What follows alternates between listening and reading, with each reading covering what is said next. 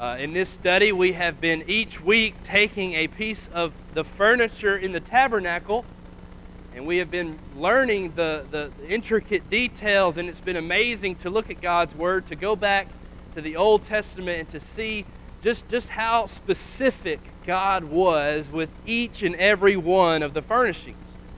Each and every one of the furnishings, God had a certain set of expectations, a certain set of instructions to give the children of Israel, and the children of Israel followed them to a T. Every single time we've seen these instructions, the children of Israel make it happen. And so we have this glorious tabernacle full of furnishings, and it's been amazing to go back, as I said, to see those details come to life in the text, in the story of the Exodus and the children of Israel. But how much more amazing has it been to go back the New Testament and to look at our lives and to look at our faith and to think about how much more we have been offered through Christ. Both of these have been amazing to us ministers. I know we have talked about it a lot as we go throughout our week studying for these lessons. It's been amazing for us. I hope so for you. And as we think about our study of the furnishings of the tabernacle, we have really been on a journey together as we've gone through the tabernacle with one another. And we started over here as we entered into the tabernacle. We started over here. We entered into a pool of blood in front of us as we talked about the altar of burnt offering. And we entered into the howling noises of animals and birds and bulls and goats crying for their lives over the sin of the children of Israel as the blood spilled from the altar of burnt offering. And we continued through the tabernacle, and we saw the bronze laver, this basin of water that was obviously beside the altar so that they could cleanse themselves from the sin and the gross entrails and blood or whatever it might be from the altar of burnt offering. And then we continued into the holy place, and we saw the golden lampstand, and we saw the table of showbread, and we saw the altar of burnt incense, and each one having their individual instructions and individual specific meanings behind them, and each one having a parallel in the New Testament for us to learn from. And then we continued on through the tabernacle and through the most holy place, and there was this huge, massive veil. This veil that separated us from the holy place and the most holy place. And we talked about how Christ, through His sacrifice, tore that veil from top to bottom. How He tore that veil so that everyone could enter into the most holy place.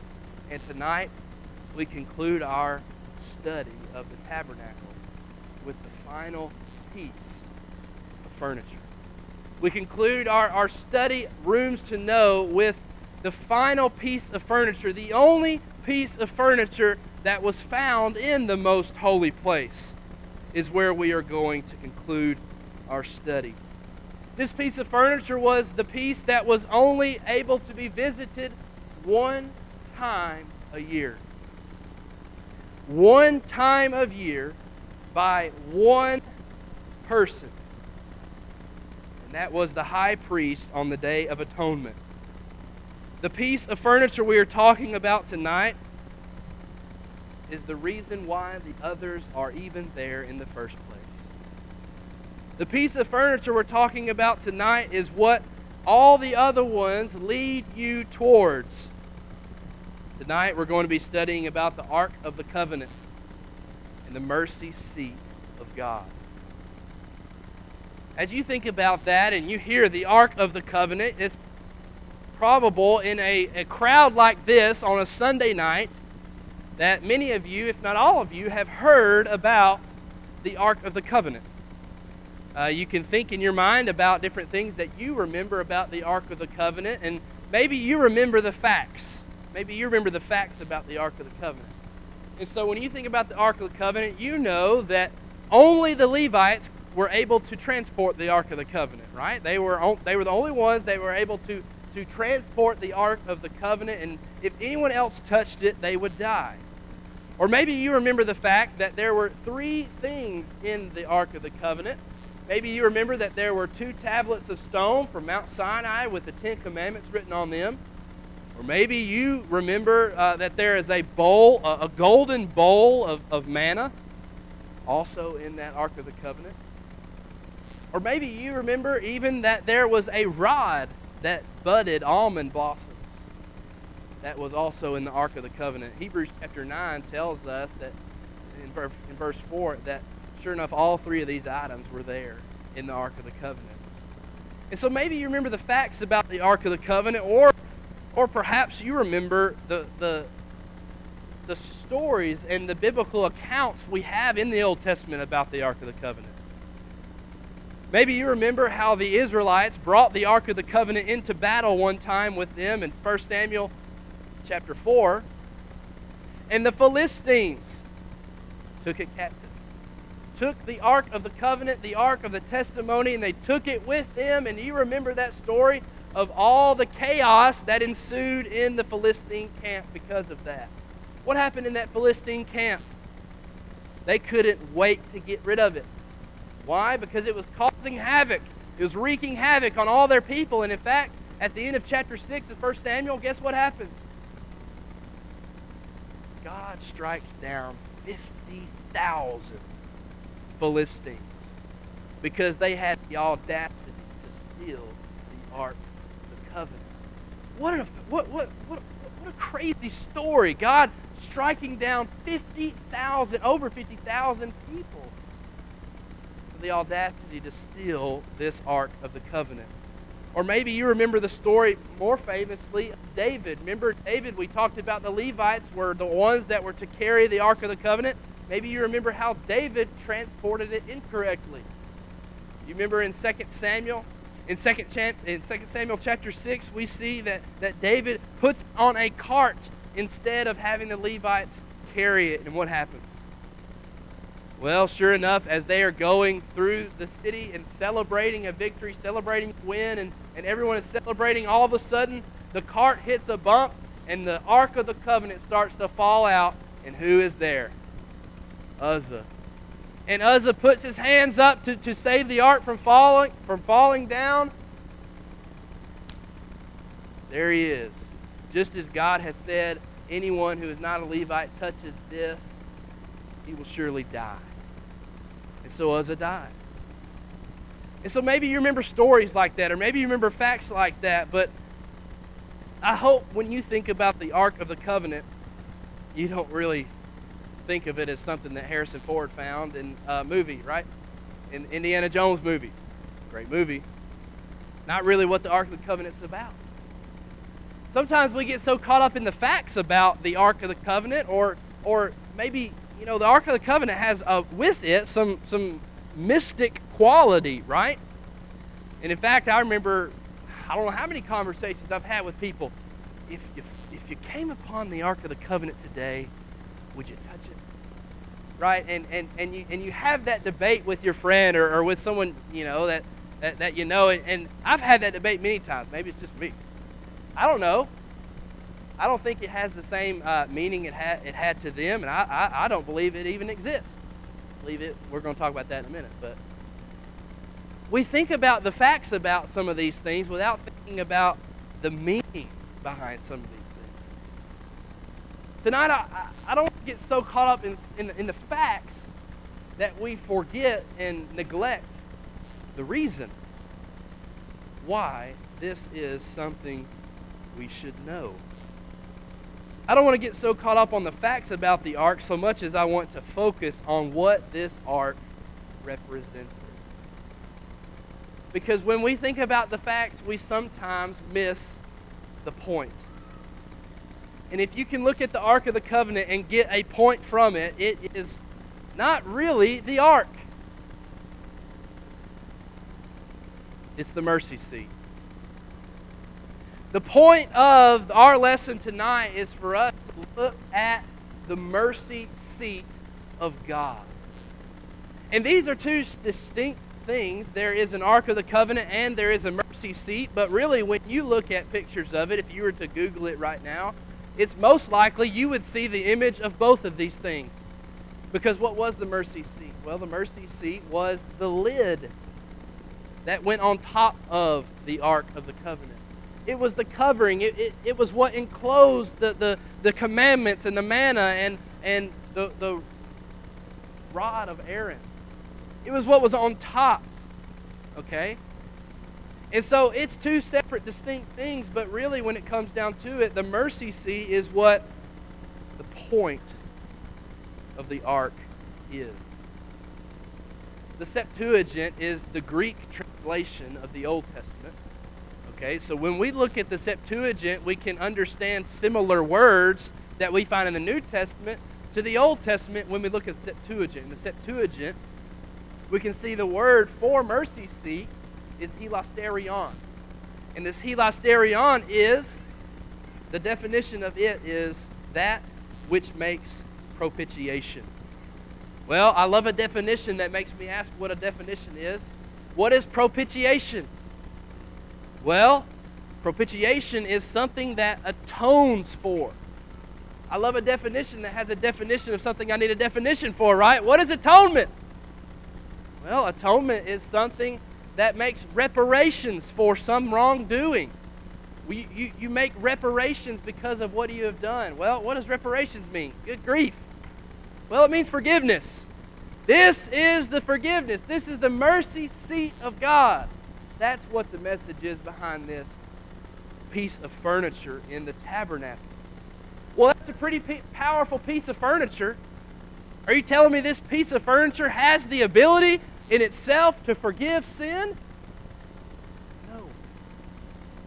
No, this piece of furniture in and of itself did not have the ability to forgive sin, but the one who sat on it had the ability to forgive sin. Turning your Bibles to Exodus chapter 25. Exodus chapter 25, where we're going to see the beginning of this creation, God's commands, His expectations about the mercy seat itself. In Exodus chapter 25 and verse 17, it says, "You shall make a mercy seat of pure gold. 2.5 cubits shall be its length, and 1.5 cubits its width. And you shall make 2 cherubim of gold, of hammered work you shall make them at the 2 ends of the mercy seat. Make 1 cherub at one end, and make the other cherub at the other end. You shall make the cherubim at the 2 ends of it of one piece with the mercy seat. And the cherubim shall stretch out their wings above, covering the mercy seat with their wings, and they shall face one another. The faces of the cherubim shall be toward the mercy seat. You shall put the mercy seat on top of the ark, and in the ark you shall put the testimony that I will give to you." Let's stop right there. And so yet again, just like the rest of Exodus chapter 25, and just like every other piece of furniture, we see these minute, specific instructions and details about this mercy seat, this lid that covered the Ark of the Covenant. And we have an amazing description here, right? We think about the cherubs, and we think about these 2 cherubs with outstretched wings and how they face one another and how they're almost bowing to one another with their face toward the mercy seat. Well, there's a reason for all of that, and we're going to get to that in a second. But these are just the facts about the mercy seat. These are just the instructions about the mercy seat, but verse 22 gives us the meaning of the mercy seat. When he says, and there, when he says there, he says the mercy seat. And there I will meet with you. And I will speak with you from above the mercy seat, from between the 2 cherubim which are on the ark of the testimony, about everything which I give to you in the commandments of the children of Israel. There I will meet with you. There I will speak to you. The reason the mercy seat matters, the reason that it is something we should know, The reason that there is an altar of burnt offering, and there is a bronze laver, and there is a golden lampstand, and a table of showbread, and an altar of burnt incense, the reason all of it, the reason there's a veil separating us from the Ark of the Covenant, the reason all we are here tonight to study the mercy seat is because that is where Jehovah God dwelled. The mercy seat is where God Himself resided in physical form. That is where God Himself dwelt. The mercy seat was the physical dwelling place of God on earth. Not figuratively, God literally dwelled at the mercy seat, and Yahweh resided there. And therefore, it's no wonder the cherubs could not even look up. These cherubs were frozen in history, bowing down because they could not even look up at the presence of God. This is where God dwelt. I don't want us to overlook where it says God dwelled. Does it say God dwelt in the Ark of the Covenant among the 2 tablets of stone and the manna and the rod? No. It says God dwelt above the mercy seat. What does this tell me? It tells me that God is sovereign over all. God is sovereign, and He is God over any physical earthly thing. God is sovereign, and He is God above all and above everything. Even those 10 commandments that He Himself had Moses write on those stones. In Exodus chapter 30 and verse 6, you can flip over there and see that sure enough, this is where God dwelt Himself. It says, "And you shall put it before the veil that is before the ark of the testimony, before the mercy seat that is over the testimony." There it is again. God over the law. He says, "Where I will be with you." Yet again, this is where God was. In Numbers chapter 7 and verse 89. Weird thing to think about verse 89, but Numbers chapter 7 goes there. Verse 89 of Numbers chapter 7. It says, "Now when Moses went into the tabernacle of meeting to speak with him, he heard the voice of the one speaking to him from above the mercy seat that was on the ark of the testimony, from between the 2 cherubim. Thus he spoke to him." And so here we see yet again more examples of God choosing to reside and choosing to dwell above the mercy seat. Turn your Bibles to Leviticus chapter 16. Leviticus chapter 16. In Leviticus chapter 16, we see a lot of instruction about the mercy seat. We see a lot of instructions about the Day of Atonement. Kyle talked about this a little bit last week with Yom Kippur, the Jewish holiday for the Day of Atonement. We've really lined this up really well. We didn't do it on purpose, but the Day of Atonement was Wednesday, I believe, right? It was Wednesday for the Jewish faith. Here we are on Sunday talking about the Day of Atonement, talking about the mercy seat. I just find that interesting. But here in Leviticus chapter 16, there are a lot of different expectations, a lot of different specific commands that God gives. But let's read verse 2 together. It says, "And the Lord said to Moses, tell Aaron your brother not to come at just any time to the holy place inside the veil, before the mercy seat which is on the ark, lest he die. For I will appear in the cloud above the mercy seat." Man, I love God. God is just saying, tell Aaron he better not show up just any old time. He better show up on my terms in the way I command, in the way I say, because guess what? This is my house. This is where I dwell. This isn't Aaron's. This isn't yours, Moses. This is where I reside. This is where I dwell. And so don't you just come up any old way. Don't you show up to my house any old way, looking any old way you want to, or doing whatever you want to. You come on my terms. This is how it was at the Hogan house every time. You better tell us you're coming. You better tell me your friends are coming before they show up and the house is dirty. You better tell me your mom's coming, my dad, before she shows up and sees my house in a wreck, right? No one else has any connection to that story at all. No one. There it is. Okay, love in-laws, right? But this is what God says. He says this about his house. This is where I dwell. You don't just come any old way. You come on my terms. You come the way I expect you to come.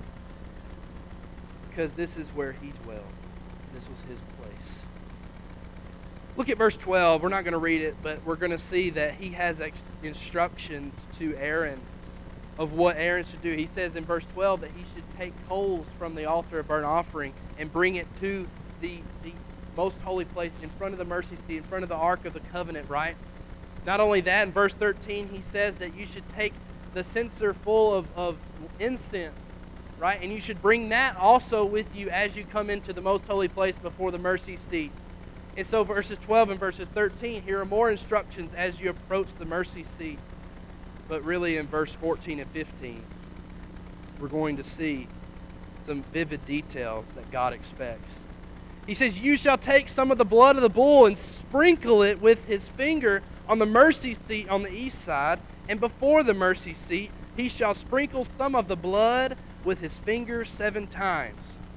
Then he shall kill the goat of the sin offering, which is for the people, bring its blood inside the veil, do with that blood as he did with the blood of the bull, and sprinkle it on the mercy seat and before the mercy seat. And why does he do all that? Well, verse 16 says, so he shall make atonement for the holy place because of the uncleanness of the children of Israel and because of their transgression for all of their sins. And so he shall do for the tabernacle of meeting which remains with them in the midst of their uncleanness. Man, a lot of instruction. A lot of expectations from God. Aaron, or whoever the high priest was, had to sprinkle on top of the mercy seat blood. Blood on the mercy seat. Blood before the mercy seat. You know, I really, really looked. And I couldn't find one passage that talks about cleaning up the mercy seat. Cleaning up the blood. Cleaning up all of the blood that would pile and cake onto the mercy seat for years and years and years. I couldn't find it. What's the indication there? Is that it was always there. I don't know. I don't know if the high priest would come in there and clean it up, but I'll tell you one thing. The high priest stayed in there as little as he possibly could. He got out. Because that wasn't his house. That's where God was. That's where the presence of God himself was. So for the nation and the people of God to get atonement, for them to be able to get forgiveness, the high priest had to go throughout this entire process. And he had to appear before the mercy seat of God. Tonight, as we try to grasp all of that, and we try to frame that into something that matters to me, something that matters to you, we can go back to the book of Hebrews, right? So many times during this study of Rooms to Know, all of us have referenced the book of Hebrews. Why? Because here is this writer over 1,600 years after the life of Moses. 1,600 years, he takes us right back to the time of Moses. And he reminds all of his audience, he reminds all of his readers of the things that they used to know, the things that they know, and the things that they're relating to as a Jewish audience. And in chapter 9, we have read many verses from it. We see that the Hebrews writer, he reminds them of the Old Testament tabernacle. And he shows them unequivocally how Christ has provided something more. how Christ has thoroughly and unequivocally exceeded what the Old Testament tabernacle was. And in chapter 9 we see that Christ has made a more perfect tabernacle, he says. We see that he has entered the most holy place once for all, and having obtained eternal redemption and atonement. And then the writer of Hebrews continues in chapter 10 when he talks about the sacrifice of Jesus was what made that happen. The sacrifice of Jesus, the blood that was spilled, is more precious than all the bulls and goats combined throughout the Old Testament age. But to conclude those thoughts, to conclude chapter 9 and chapter 10, when we're talking about the sanctuary and the covenant and the sacrifice, how Jesus is better, the way he ends it, the way he concludes it, the way he brings it all together is a call to action. The way the writer of Hebrews brings it all together is he compels us to act upon this knowledge. We have to have a bit of action about us after we know these things. In verses 19 through 24, if you'll read with me in Hebrews chapter 10. This is how he ties it together. He says, "Therefore, brethren, having boldness to enter the holiest by the blood of Jesus, by a new and living way which he consecrated for us through the veil, that is his flesh, and having a high priest over the house of God, let us draw near with a true heart and full assurance of the faith, having our hearts sprinkled from an evil conscience and our bodies washed with pure water. Let us hold fast the confession of our hope without wavering, for he who promised is faithful. And let us consider one another in order to stir up love and good works." You see, the writer of Hebrews said the knowledge of Christ's sacrifice and his blood should cause you to do something. And so we get these "let us" passages, these "let us" commands. Because of Jesus, every single one of us can enter into the holiest of holies. Through his flesh, through his blood, through the veil, it says. He has consecrated each and every one of us. He says, let us draw near with hearts sprinkled from an evil conscience. What's this sprinkle idea? Remember that? We just talked about Aaron and how Aaron had to sprinkle blood on the mercy seat and before the mercy seat of God. Here the Hebrews writer is saying, sprinkle your hearts. Sprinkle your hearts with blood and a pure conscience, having your bodies washed with pure water. As you enter into the holies of holies, let us draw near. He says, let us hold fast. He says, let us consider one another. You know, it's an amazing thought. It's an amazing blessing for us tonight to talk about how amazing it is that God allows us to enter the holies of holies. That's a powerful thought, isn't it? That somebody like me can enter into the holiest of holies through the blood of Jesus. That somebody who has failed so incredibly miserably, like I have, can enter into the Holy of Holies through the blood of Jesus. That's an amazing thought. I hope you feel the same. But you know what's even more amazing than that? You know what's even more amazing to me than the fact that I can enter into the Holy of Holies? You know what's even a greater thought in my mind and in my heart than that, and than even that? Is the fact that not only can I go into the Holy of Holies, it's the fact that God dwells in me.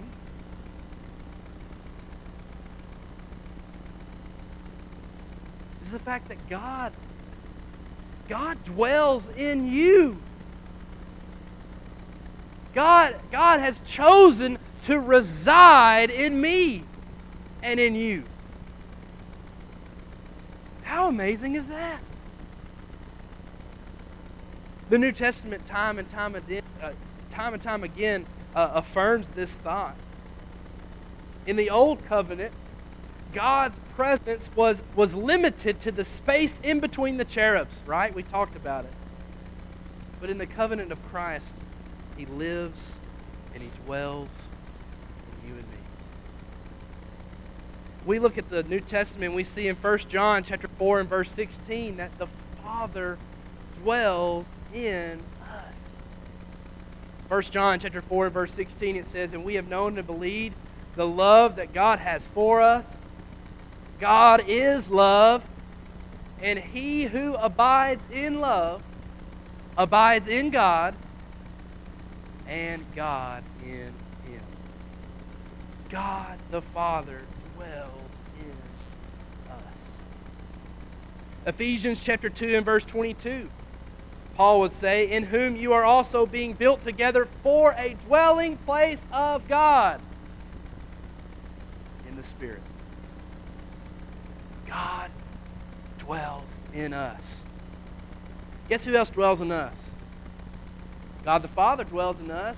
God the Son dwells in us. In Ephesians chapter 3 and verse 17, Paul says that Christ may dwell in your hearts through faith. In Colossians chapter 1 and verse 27, it says, "Which is Christ in you, the hope of glory." So God the Father dwells in us. God the Father resides in us. So does God the Son. Guess who else dwells in us? God the Spirit. In Romans chapter 8 and verse 9 it says, "But you are not in the flesh, but in the Spirit, if indeed the Spirit of God dwells in you." Somebody says, "The Spirit doesn't dwell in us." Well, listen to the rest of this verse. See if you still want to say that. Romans chapter 8 and verse 9. The rest of the verse says, "Now if anyone does not have the Spirit of Christ, he is not his." Anybody signing up for that? I didn't think so. The New Testament continues in 2 Timothy chapter 1 and verse 14. Paul says, "That good thing which was committed to you, keep by the Holy Spirit who dwells in us."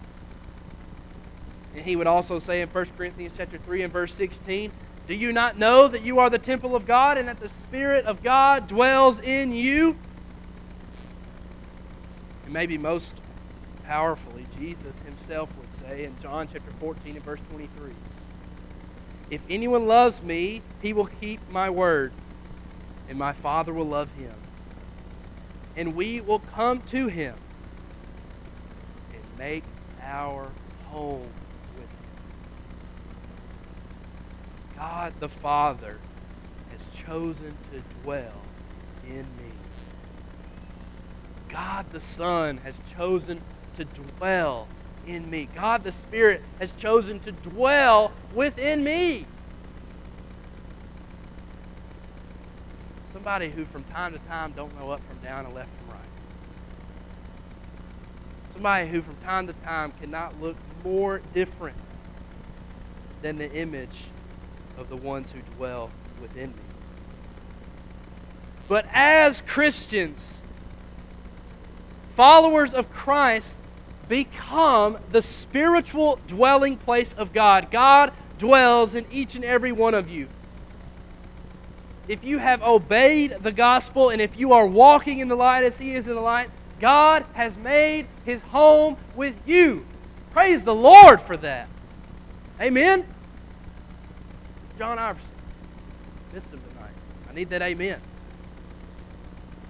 God has made His dwelling place inside of each and every one of us. And what does that mean for us tonight? What does that mean for us tonight?